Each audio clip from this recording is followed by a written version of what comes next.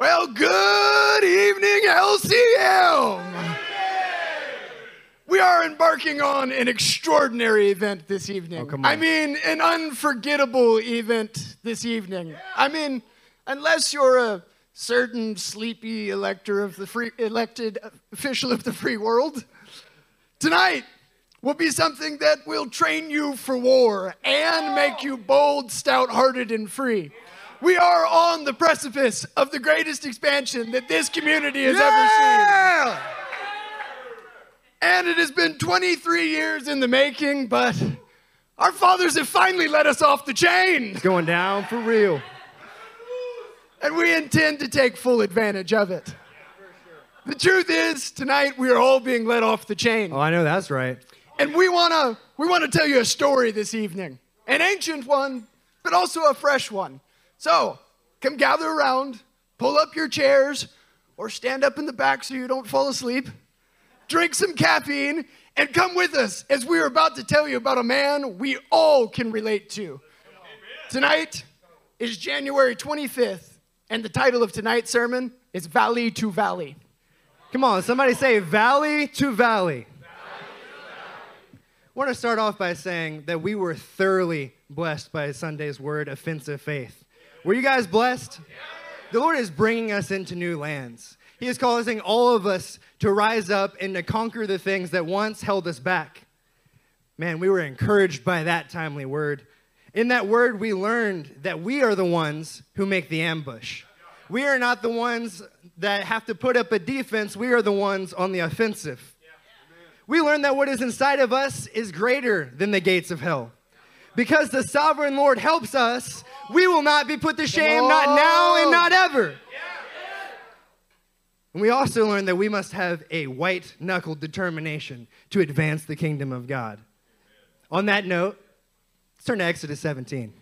Exodus 17, we're going to start in verse 8. Say valley to valley when you get there.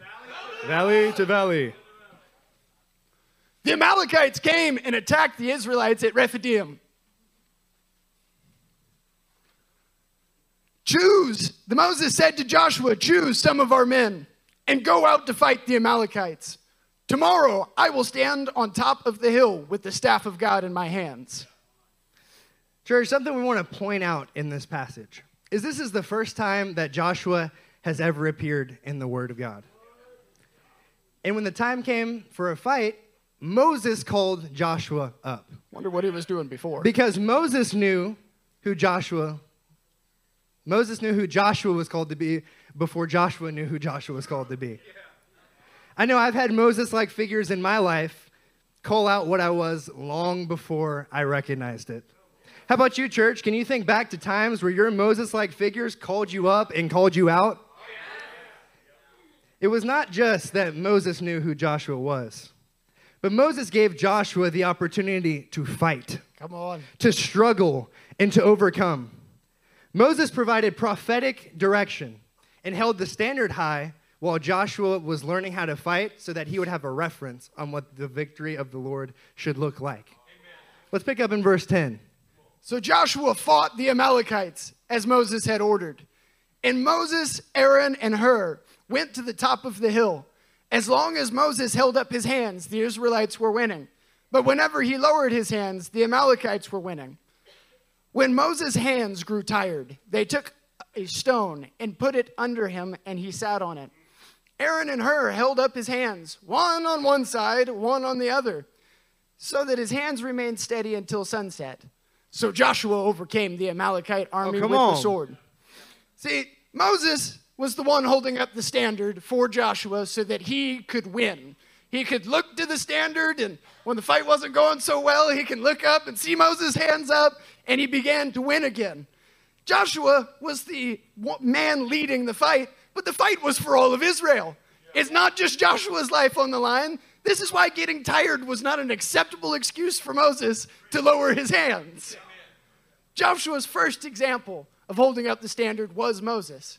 And aren't we all thankful for the Moseses in our lives? For sure. That showed us what the standard looked like the first time? Yeah. Doesn't that breed a special kind of intimacy? A special kind of love for your teacher? For sure. Maybe like the rabbis say that the bond between a teacher and his student is greater than that of a father and son? We've all heard this passage many times, and I'm sure all of you guys are thinking about scripture strings because it's a 70-sided jewel. But tonight, we're going to take this jewel and we're just going to twist it a little bit. We're going to twist it a little bit. Let me ask you a question. What if Moses was not the point of Exodus 17? What? What if victory for Israel wasn't even the point? Come on. The Lord was already going to give Israel a victory. It's true. Because the Lord was leading them into the land that he swore to give them. Church, much like us, the Lord is leading us into victory time and time again. But what if the point of everything in this passage was so that Joshua could gain experience in war and could attribute all victory that day to the way the Lord blessed Moses' obedience?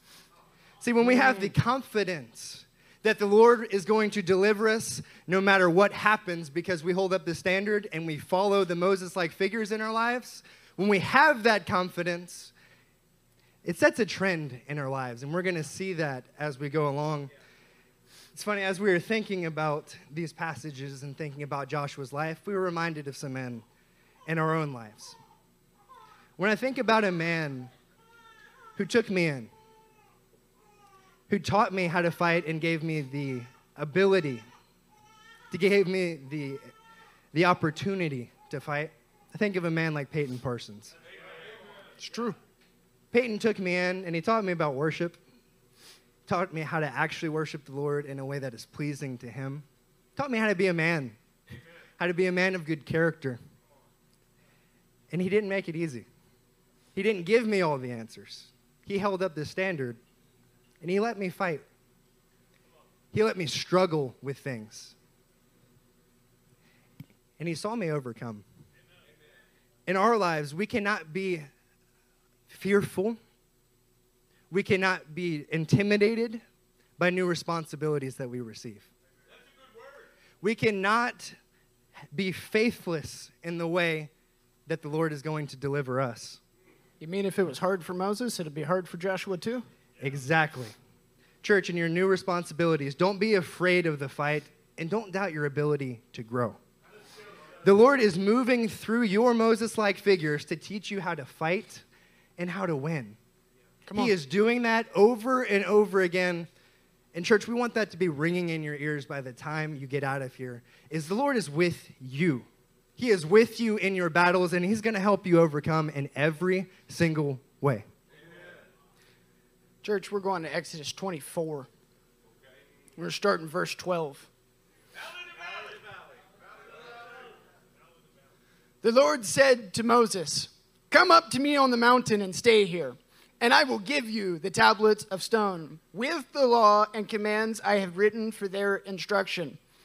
All pretty familiar with this passage, right? Oh, yeah. There's a, I think, more important note here, if that could possibly be said, than Moses being up on the mountain, is verse 13. Then Moses set out with Joshua his aide, and Moses went up on the mountain of God. He said to the elders, "Wait for us until we come back to you. Aaron and Hur are with you. If anyone is involved in a dispute, they can go to them." We have Joshua and Moses standing on top of the mountain. When Moses went up on the mountain, the cloud covered it, and the glory of the Lord settled on Mount Sinai. For 6 days the cloud covered the mountain, and on the seventh day the Lord called to Moses from within the cloud. To the Israelites, the glory of the Lord looked like a consuming fire on top of the mountain. Then Moses entered the cloud as he went up on the mountain, and he stayed on the mountain 40 days and 40 nights. So the Lord tells Moses, "Come up here." Moses then sets out to do what the Lord told him to do. But he brought along his young aide Joshua with him on the mountain. Joshua was allowed to join Moses on the mountain, and I have a question that will be answered. What did he learn up there? What did he see?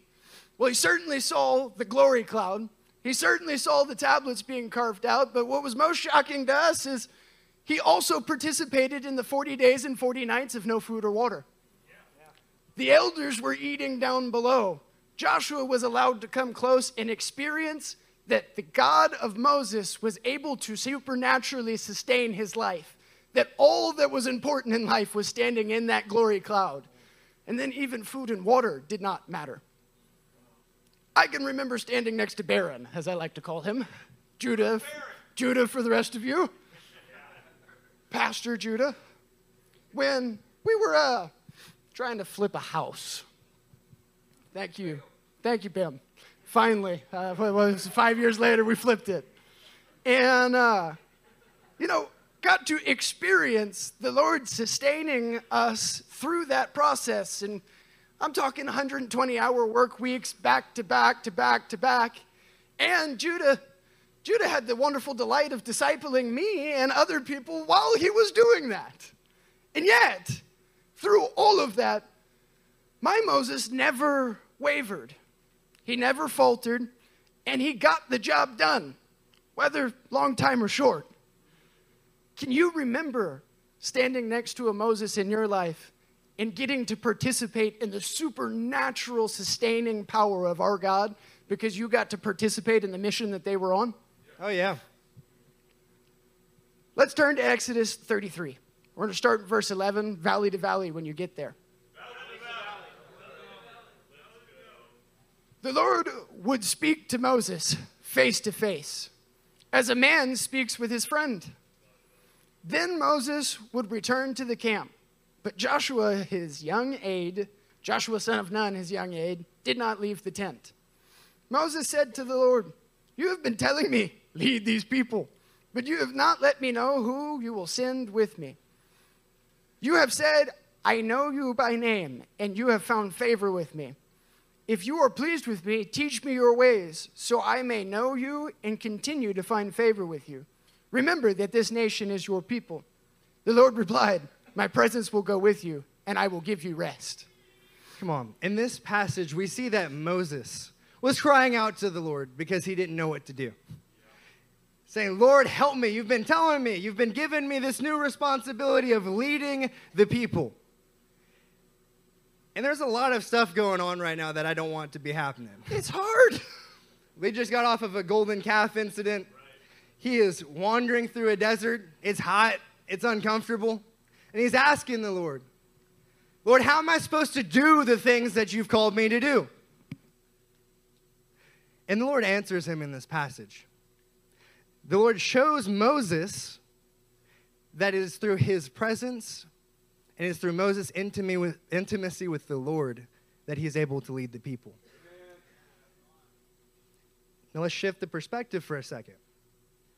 Who is sitting right there the entire time? Picture that. In the tent of meeting, Moses is asking the Lord, "Lord, teach me how to lead the people." And Joshua, who was called to lead the people, was sitting right there learning how Moses does it. He was sitting right there and had everything that he needed to learn how to hear from the Lord like Moses did. And he didn't leave the tent because he realized the importance of intimacy with the Lord. He realized the importance of yadaing, or knowing through experience, the Lord every single day in everything that he does. Church, if you ever feel like you don't know how to accomplish something, the answer is 100% to yada the Lord. To know the Lord in your circumstance, to know him in your situation, to ask the Lord for his presence to go with you. Does anybody else like to plan a lot? No. I like things planned out because it makes me feel secure. But that is the worst plan to actually follow the Lord and take new lands. Because the Lord is always causing us to push past the boundaries of what we can do. He's always causing us to grow past the things that we need help in. Church, I was considering another man that I think exemplifies this very, very well, of seeking the Lord and having God's mind in every circumstance and every chance that I get when I talk to him. I'm thinking about the countless times I've had at the shop with Nick Aragina. Nicola. The time in the Word that he spends and the time in prayer that he spends. It's true. It reminds me of this. I know many times I've had a plan because I wanted to plan it out. And Nick was like, "Did you pray about it?" I'm like, "No." It was such a good plan, though. Yeah.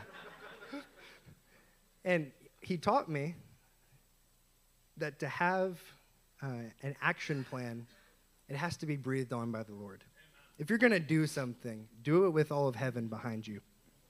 He taught me how to do this in my marriage, how to fight for my family, how to pastor my wife, how to hear from the Lord on their behalf. He taught me how to do it with work, how to be keenly aware of my nabals every day and put them to death and rise up and walk in the Spirit. He taught me how to do it in my team, specifically with Proverbs 18, hearing from the Lord, because the tongue has the power of life and death, and those who love it will eat its fruit. He taught me how to hear from the Lord in these kind of ways, because it is the solution for everything that we need to do. It is the solution for every area that we need to advance in. Church, let's check out Deuteronomy 3, verse 28.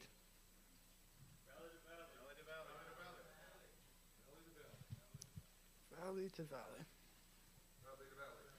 Right? Exhibit A. Verse 28, "But commission Joshua and encourage him and strengthen him, for he will lead these people across and will cause them to inherit the land that you now see." Church, so we've walked through the life of Joshua a little bit. We've talked through his first time in the valley where he's just learning how to fight. We talked in his time on the mountain where the Lord supernaturally sustained him when he did not have the strength. And we walked through the times where he learned the key to advancing the kingdom of God in a way that a bold, fiery man of God should, and that's to have the Lord's presence go with you. We, like Joshua, can all relate to these moments. Church, we know you. We know that you can relate to these moments. I'm inspired by your faith. I love the fact that we can go to fellowship anywhere, anytime, and the Lord's will is being accomplished. The Lord is breathing on the room, and he's causing revelation to occur. Lord, the Lord is obviously blessing this body, and he has provided for us. So, church, given all of these things, was Joshua equipped? Was Joshua equipped? Church, are you equipped? Come on. We, like Joshua, have had special God-breathed moments with our Moses-like figures. And we have been blessed to no end by those moments. Have y'all picked up on it, church? You guys are Joshua. Yeah. You've been standing with your Moses, receiving everything that you need to take authority and to settle into new positions in new lands. Well, let's read Joshua 1 through 3. Valley to valley. After the death of Moses, the servant of the Lord said to Joshua, son of Nun, Moses' aide, "Moses, my servant, is dead." Could he say that enough? Golly. "Now then, you and all these people, Me? get ready to cross the Jordan to the land I am about to give to them, the Israelites." Let's put ourselves in Joshua's shoes here for a second. Let's take our interpretation of the first time. What feelings would you have considered justified to let dwell in your heart? Despair, fear of failure, maybe even simpler, grief that this just hurts too much to continue. Maybe the fear of loss, that if I do this, what is this going to cost me like it cost Moses? I've just lost my teacher. I'm not sure that I have inside what it takes. Which leads into inadequacy. I don't know if I have what it takes. I don't feel like the man that I should. And so maybe I'm just not good enough to do this like Moses. Or perhaps it's just the heavy burden of living up to the task. Maybe I can, but I really don't want to. Can you wrestle with some of these feelings that Joshua could be considering justified here? I know in my head I've been prepared. I know in my head he's been teaching me. I know in my head, but I just don't feel like I can. Maybe it wasn't feelings. Church, put yourself in Joshua's shoes here, as I'm sure many of you have. What thoughts would you consider to be justified to let exist in your head in this moment? Seeing the Red Sea split, seeing the Lord provide manna from heaven, seeing water come out of a rock. Could Joshua be thinking, man, I don't know if I can recreate the same things that I have seen before me. Man, I admire Moses, but I just don't know if I can do that. Maybe a thought would be, I'm going to try, but I'm just going to disappoint Moses, and I'm going to let the Lord down. There's just something that I'm not going to be able to see that's going to hinder me from taking the promised land. Maybe the thought of, I should have learned more while I was with Moses. Instead of trusting that the Lord blessed the time that you did have together. Well, we're not going to just put this on Joshua. We'll start with us. We can't. I am what is known as a feeler. I don't particularly like the term, but it is true. So I will let you in on some of the wicked feelings that I have let dwell in my heart as justified. Walking into the kibbutz and seeing everything that's happening on a Thursday night. And I know we've been holding meetings in our house. I know I lived with them and they taught me how to do this. But I have this overwhelming feeling that the atmosphere of our house just won't be the same. We can live in the shell of the kibbutz, but we're not going to be able to do what I know that we can't. I don't feel like we can. Some wicked thoughts that I have let inside of my own head is that I can't lead the way that these men do. I can't recreate what I've seen. They have way more experience leading the people in worship and in preaching and in pouring out to brothers, and they just seem to always have the right words. It's true. These are thoughts and feelings that we wrestle with. Church, have you identified something in your life that you've let inside of your own head? Or in your heart? That you've let inside of your own heart? Remember, like we said before, Joshua was the most equipped. Nobody argued with us when we said that Joshua was very equipped and that you're equipped. But it's the things that we let inside of our own head when new territory needs to be taken, when our Moses-like figures are no longer going to be here, when we are put on the front lines.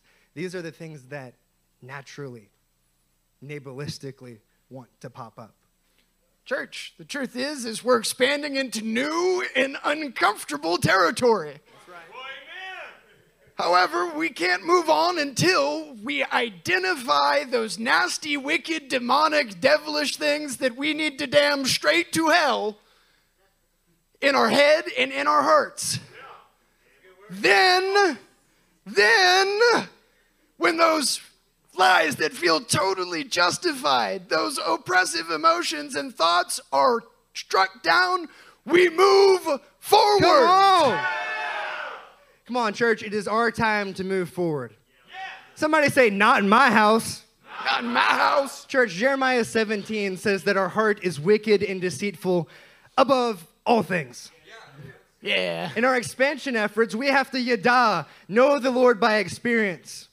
We have to know that the Lord is with us and that he is with us regardless of our totally justified feelings and thoughts. Totally justified. Totally justified. As in, not at all. Not really justified at all, and there is something wrong with us if we let it inside of our head and inside of our heart. Stop listening to these things, church. We have places to go and we've got things to do. There's work that has to be done. And the key thing here with the hammer and anvil tactic, the reason why that is so effective is because it keeps you from moving forward. The goal is to move forward. The goal is to take new land. And if you sit there and think about, why did I have these thoughts? You know why you had those thoughts. You have a wicked heart. But the Lord is able to change everything in a moment. Amen. Let's look at the Lord's response to Joshua. And let's apply it directly to us tonight, church. Let's go to Joshua chapter 1. Just a few verses down, starting in verse 5. No one will be able to stand up against you all the days of your life. Not one person. As I was with Moses, so I will be with you. I will never leave you nor forsake you. Come on. Church, Joshua knew the outcome of the way of his life because he just saw the outcome of the way of life of Moses. Come on. And he knows that Moses succeeded because Joshua is standing there. That's true. Is the success of Moses' life. He will complete what he promised his teacher. Moses was successful because he produced Joshua. And as he was with Moses, he will be with him. Come on. Joshua, the point of all that time with your Moses was not that you would get close to your Moses, but that you would have the same relationship with their God that they did. Come on. It's time to rise up no matter how you feel about it. Come on. It's time to recognize and act in the fact that he is with you, regardless of those other feelings. Let's look at verse 6. Come on. Just as the Lord was with Moses, so he was with Joshua. Church, this is the pattern of the Word of God. As the Father was blessed, so will the Son be blessed. Church, what you see in your leaders, it is a biblical mandate and principle and promise from the Lord that just as he was with them, he will be with you. And this has brought me so much freedom this week. It's a promise from the Lord. Let's look at what the Lord now turns to in Joshua's heart. He addressed Joshua's heart when he said that just as he was with Moses, so he would be with him. Now we're going to go on the offensive here. In verse 6, it says, be strong and courageous, Rak Kazakamats, because you will lead these people to inherit the land I swore to their forefathers to give them. Be strong and very courageous. Be careful to obey all the law my servant Moses gave you, and do not turn from it to the right or to the left, that you may be successful wherever you go. Church, what moved me this week in studying this passage out is these are the exact same words that Moses spoke to Joshua in Deuteronomy 31, verses 7 and 8. We're not going to go there, but you can read that in your own time. The Lord was reminding Joshua here that he has everything he needs, that he's been taught in the valley, that he's been provided for on the mountain, and that his presence is with Joshua. The Lord spoke this to him as a reminder of everything he was already equipped with. Church, tonight, I want you to know with all of your heart that you have already been equipped. We do not have to wait to be equipped. We are equipped and being equipped as we go. Say it with me. I am equipped. I am equipped. We take new lands by remembering what our Moses-like figures have already given us. We lack no thing. As we mentioned earlier, Joshua was already qualified and equipped. Church, you are justified. You are qualified. You are equipped. You've been taught and have been equipped with the same substance as those who have come before us. Amen. You do know the Lord, and you do know what you should do.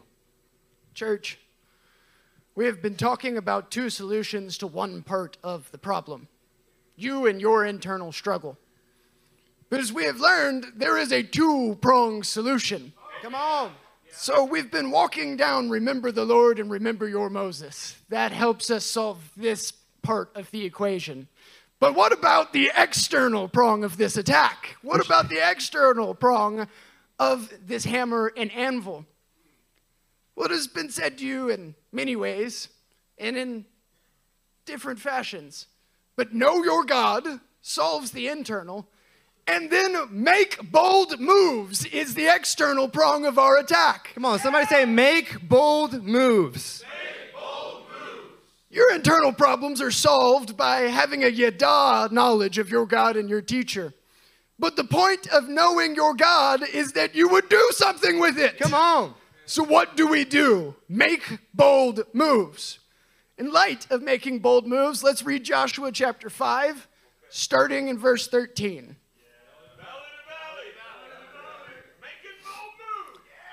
Now, when Joshua was near Jericho, he looked up and saw a man standing in front of him. With a drawn sword in his hand, Joshua went up to him and asked, "Are you for us or for our enemies?" I don't know why I relate to this verse so much.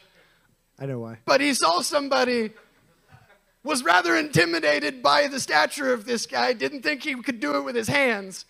But he assumed that with the Lord and a sword in his hands, he could take anyone. Come on. And so he finds himself challenging the captain of the Lord's hosts. How ridiculously confident was he that his God was with him? And how bold of a move is it to be willing to take on the heavens themselves if it be necessary? Let's look at Joshua 6, verses 1 through 5. Come on. Now Jericho was tightly shut up because of the Israelites. No one went out and no one came in. Then the Lord said to Joshua, "See, I have delivered Jericho into your hands. Because it is tightly shut up, they have fortified it, taken in all of the grain, food, and water they will need for a long siege. This is your sign that I have given this to you." And what are we going to do it with? We're going to do it with catapults. We're going to light the city on fire. No. Go get the marching band. Pastor Wade, you are the sign of attack for Jericho. March around the city with all the armed men. Do this for 6 days, and on the 7th day, and I'm not going to read the rest of it, y'all know, 13 times they walk around the city. That doesn't even make sense to me. It's not 7, it's not 12. They get a total of 13. But Joshua's, whether I have a sword in my hand or a sousaphone or trumpet, whatever those are, I can take them. It didn't matter whether Joshua had a sword in his hand or an instrument. He was still certain that he could take anything in front of him. Come on. So he made the boldest moves he possibly could. Make bold moves. This reminds me of someone else that, his name is actually very, very similar in the Hebrew. Let's take a look at Matthew 28, 18 through 20. Come on, somebody say, make bold moves when you get there. Then Jesus came to them and said, "All authority in heaven and on earth has been given to me. Therefore, go and make disciples of all nations, baptizing them in the name of the Father and of the Son and of the Holy Spirit, and teaching them to obey everything I have commanded you. As surely I am with you always, to the very end of the age." Joshua had to take on a few nations. He had to take on a few giants, and he was certain that he could do it. Jesus, his namesake, his successor in every way, said, "I want them all. I want all of the nations, and you are going to be my men to do it." What kind of a bold move is it to say that these 12 Jewish men, you're going to take the earth, but this is our God, and he empowers us when we make bold moves. I got to tell you, church, I've grown up participating in bold moves. I've grown up seeing other men make bold moves. The past week for me has been the first time in my little baby steps of life where I'm actually stepping out and feel like I might be in a tough position, not because I did something wrong, but I actually am feeling the empowerment of God. What it means to make a bold move and it be right. Come on. Church, it's time for us to make bold moves. Come on, say, make bold moves. All authority has been given to you. Church, all authority was given to him, and now all authority is being given to you to go in advance. You never have to worry about whether you have the right words to say, because the Spirit will remind you of the things to say. You never have to worry about the ways that he is leading you. If you are intimate with the Lord, he will lead you everywhere you're supposed to go. So make bold moves. It's our time to advance. And it's our time to not just be like Moses, but to be a better Moses. Come on, somebody say better Moses. Joshua 8, starting in verse 10.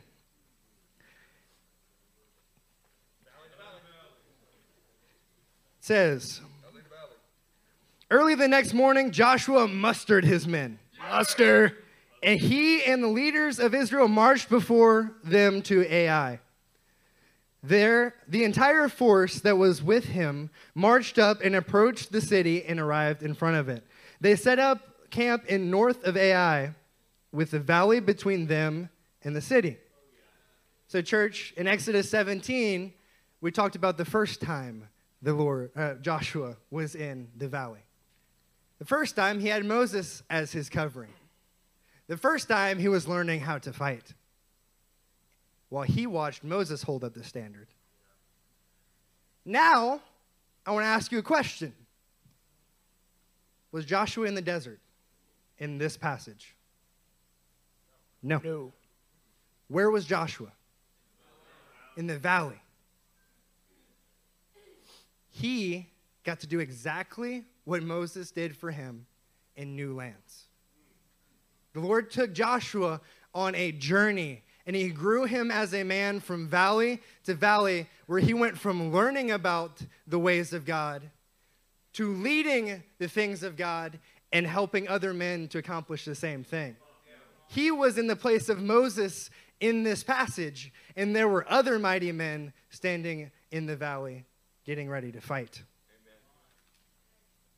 In the first valley, Joshua was a boy. In the second valley, Joshua was leading the men of Israel into the promised land. And he was very old. Church, this is what the Lord is doing for us tonight. He not only has caused us to learn about the things that we need to know, but he is causing us, all of us, in a lot of different ways, to rise up and to be a better Moses, which is the point, it is the goal, and only together can our promises be made perfect. Can we get that verse up on the screen, Joshua 8:18? Joshua 8:18. Then the Lord said to Joshua, hold out towards Ai the javelin that is in your hand. For into your hand I will deliver the city. So Joshua held out his javelin towards Ai. The Lord was doing this inside of Joshua. Church, Joshua was the fulfillment of Moses' mission. You know, the only thing better than a staff is a javelin.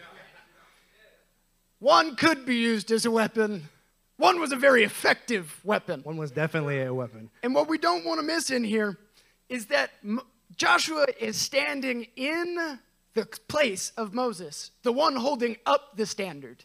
The biggest difference here is that Joshua is doing it better than Moses did. Come on. He's got a javelin, not a staff. He's standing and is holding until the city is destroyed in the promised land. One was fighting for survival. This is taking new ground. Joshua is standing in the calling and position of Moses, but he's doing a better job at it. Come on. Church, as we're getting near a close, let's go to John 14, starting in verse 12. Generally close.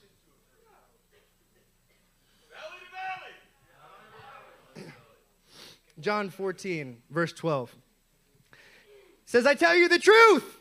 The truth. The truth. Verily, verily, the absolute truth.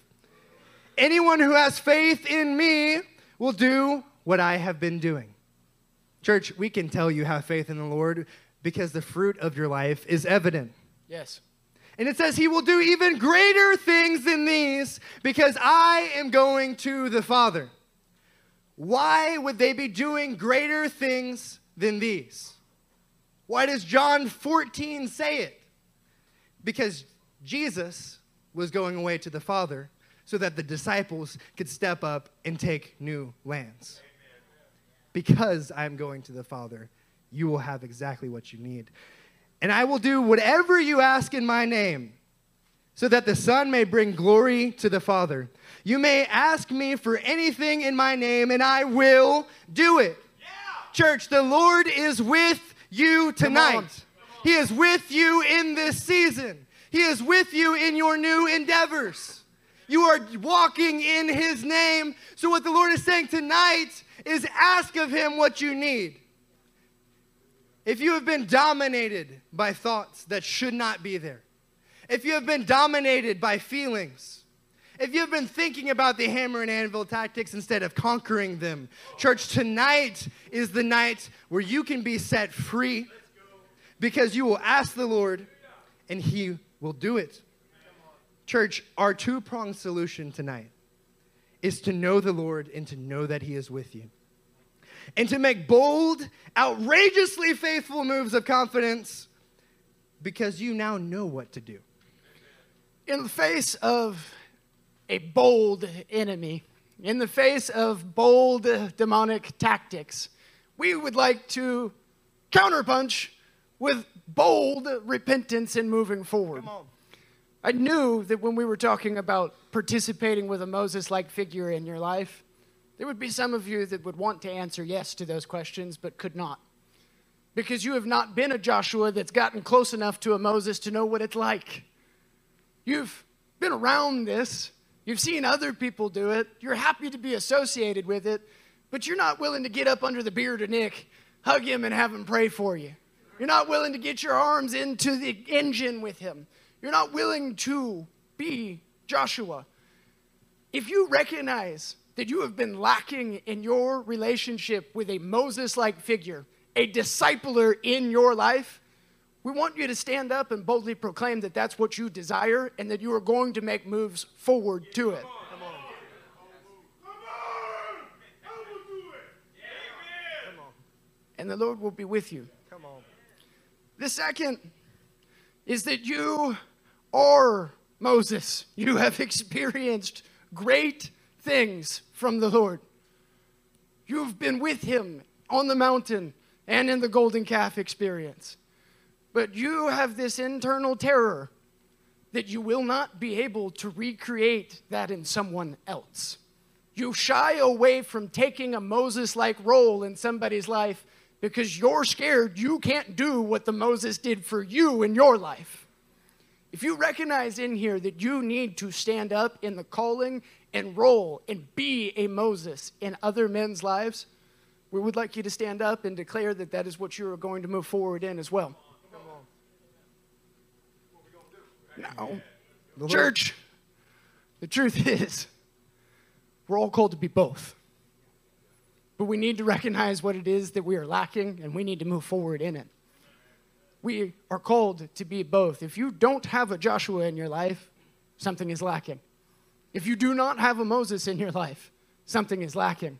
But if we make this correction together, there will be a new generation, a perpetual generation of men who know what it's like to stand in the presence of God and how to teach other men to do it. Church, the Lord is going to bless your bold moves of faith tonight. Let's let an expectation rise that the Lord is going to answer everything that you need. We'd like to do something special. And we didn't tell these men that we were going to do this, but it's because they are a perfect example of what we've been talking about. Adam Cora, Justin Linton, Spencer McLean, and Abimbola Daramola, would you guys come up here to the front? Like Moses and Joshua, all in one package. That it does.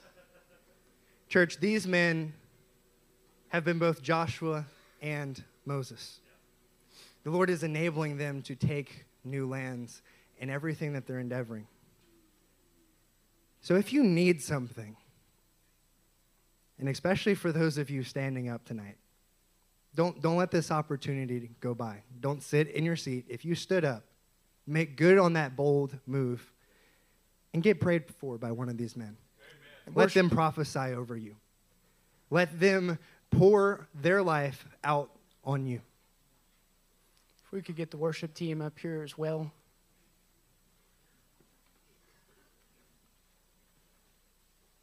Second. Yes. Church, now How is the would time you to get act, what you church, if you knew you could not lose? What bold moves would you take? Well, I see men taking them now. What faith-filled moments with the Lord would you seek after and with your Moses in your life? Ask the Lord to show you what it is that you need, and he will give it to you. We're going to worship, we're going to pray, but we don't need music to hear from God and for him to change our lives. So, mighty God, Lord, as we get into a time where we are interacting with your holiness, Lord, as we get into a time where we get the chance to yada you all over again, Lord, to know you, Father, and to know what we should do. Lord, we were asking that you would bless these bold moves.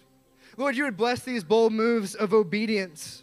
Lord, you would pour out your revelation. Father, that you would speak and open up their ears. God, that you would inspire them to be better Moses. Father, we worship you. Lord, this evening we want everything that you've got for us. Lord, we don't want to let anything be left on the table because we want to take everything that you've called us to take, mighty God. Lord, we repent and we get rid of fear and feelings and thoughts that should not exist. Lord, would you transform us? Would you change us? Mighty God, would you do a new thing inside of us that we could have your way in everything that we do, mighty God?